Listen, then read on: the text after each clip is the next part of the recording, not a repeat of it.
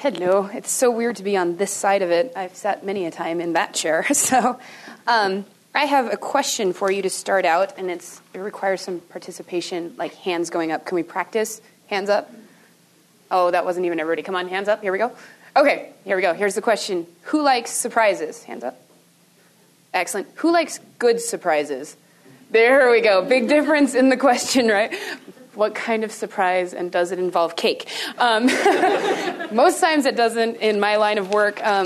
Usually it involves mud and rubber chickens. So I am really excited to be sharing because I get the opportunity to share my testimony. And as Jenny said, it's not really my story at all, really. It's God's story because of who he is and his ridiculous grace toward me. So I guess I was trying to think of a theme in my life, and it really is the song that we sang earlier about the deep, deep love of Jesus, where I'm like, oh yeah, I'm really in it now, and I know the love of Jesus, and then God's like, no, it goes deeper. And then I'm like, no, more surprises, and then it goes deeper and deeper and deeper, and it just is really wonderful to see how the Lord works. So to start out my testimony, I was born. That was 27 years ago. I came to know the Lord at a very young age. I grew up in a Christian family, which was a huge blessing to me because my siblings knew the Lord and my father as well. And so knowing the Lord at an early age, I was like, yes, I love God. It'll never be a struggle to love God. And I've learned since that it takes work. But when I was quite young, my mom, who I would call a fake Christian, decided to leave. And I was 7 at the time. And I remembered it didn't really affect me. If that sounds weird to you, I'm sorry. But I was very young, and I was like, okay, whatever, one less person in the family. But the effect that it had on my family, I'm the youngest, so all of my siblings had a much closer relationship with her. And so over the years, I watched as it, really hurt my family and the ramifications of that. And I was like, oh, you know what, I love the Lord, therefore I can forgive her. And I was like, forgiven, all good. For any of you guys who have had to work through forgiveness, it doesn't work like that. It has definitely been a process, and I think that is another one of the surprises from my life, is that I was surprised by my own sinfulness in bitterness and anger toward her. And God has worked so much over the years so that I can have a conversation with her and not grit my teeth, but instead actually feel a genuine pity for where she's at, because she does not know the Lord. She's completely separated from him. And so that has been a work of the Lord. And so with that, my childhood was very unique, and I'm aware of that because I had 15 mothers, and none of them gave birth to me. I had a very strong home church, and the women in the church latched on to me against my will and raised me. They were like, Brenda, you will go shopping with us. I'm like, as long as there's no pink. And they go into the Barbie section. I'm like, nauseating. I'm like, hey, look, there's cars over there. Let's go. My dad's a mechanic, so they're like, fine. But the Lord blessed me in huge ways. I had a wonderful church family. I went to a Christian school. I got involved in camp at an incredibly young age. I went to youth group. God just surrounded me with his love through his body, and I understand that is not everybody's story, and I am incredibly grateful for it. So as I grew up and worked through some of the different issues that the Lord had allowed to come into my life, I came to the time of life when I just was trying to figure out what I was going to do with my life, and one of my wonderful mothers said, you're going to college.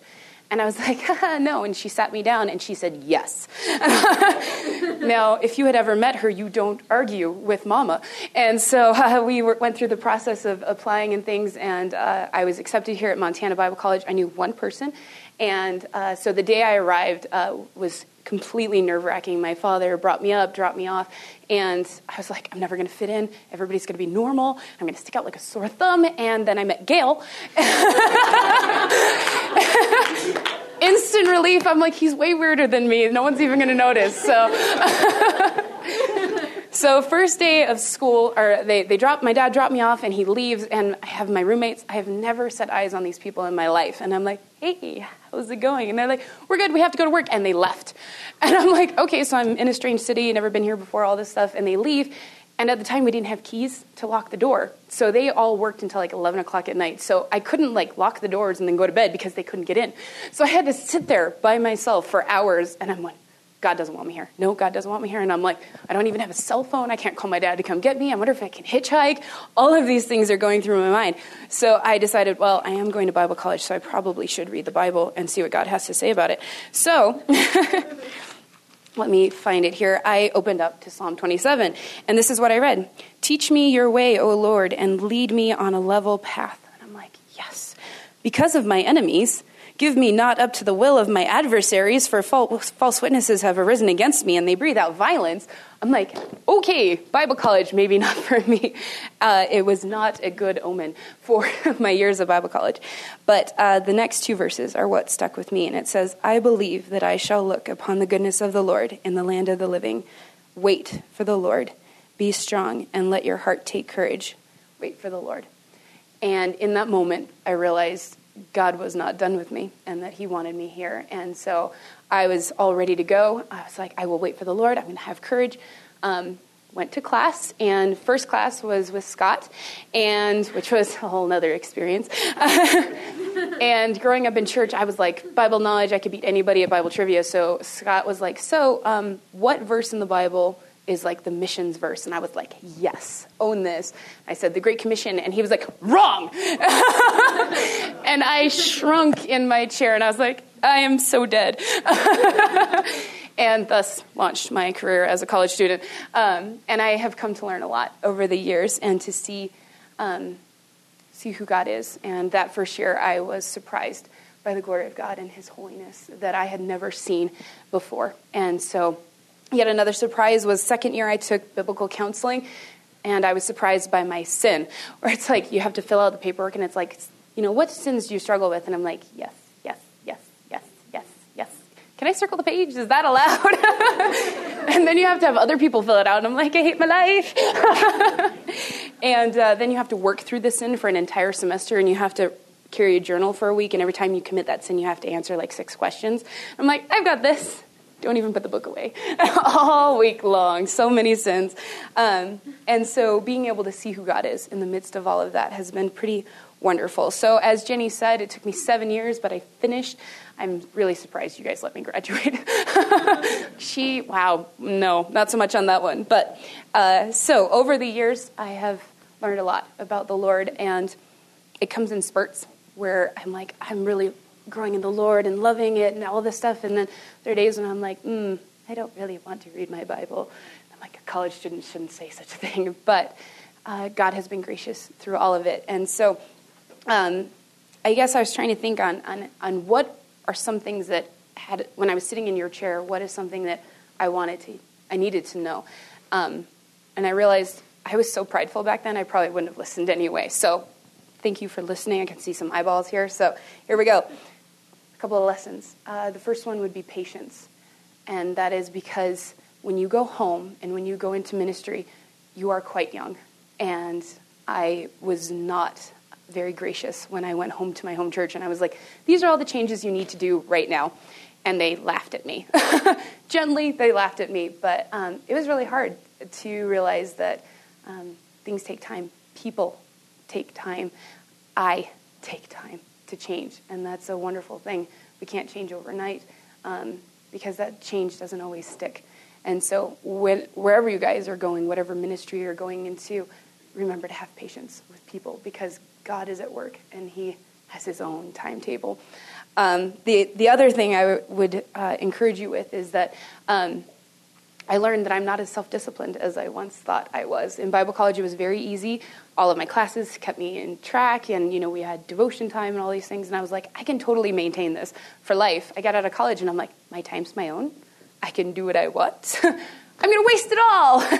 So that would be my encouragement to you. When you get out of Bible college, baby steps,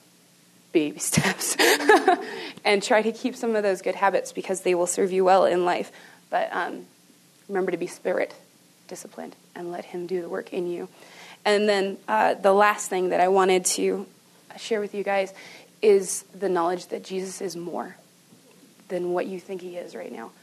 When I was sitting in your seats, I was constantly being challenged and talking to people about the Lord. And I thought, yes, this is amazing. I know Jesus. And in the days since, I have learned that I will not know him fully in this life, but it is a joy to walk in the midst of it and see who he is in unexpected ways. He is the surprise. He is the best and greatest surprise of your life. And I am very glad for that surprise in my life. I read a quote by Spurgeon, and I hope it is true of us, and it says, "I have found Jesus more sweet than his servants ever said he was." And I think of our wonderful professors and how much they pour into us and how much they say about Jesus, and you can see his love written on every page of their life and think, wow, I'll never get there. And then realize every day he shows himself in so much more than that, because it's our story. It's my story. It's totally different than everybody else in this room, because God is so much more than what I think he is. So with that, I am pleased to announce Miss Mary's, they're going to come back up. They have another song. So thank you for listening.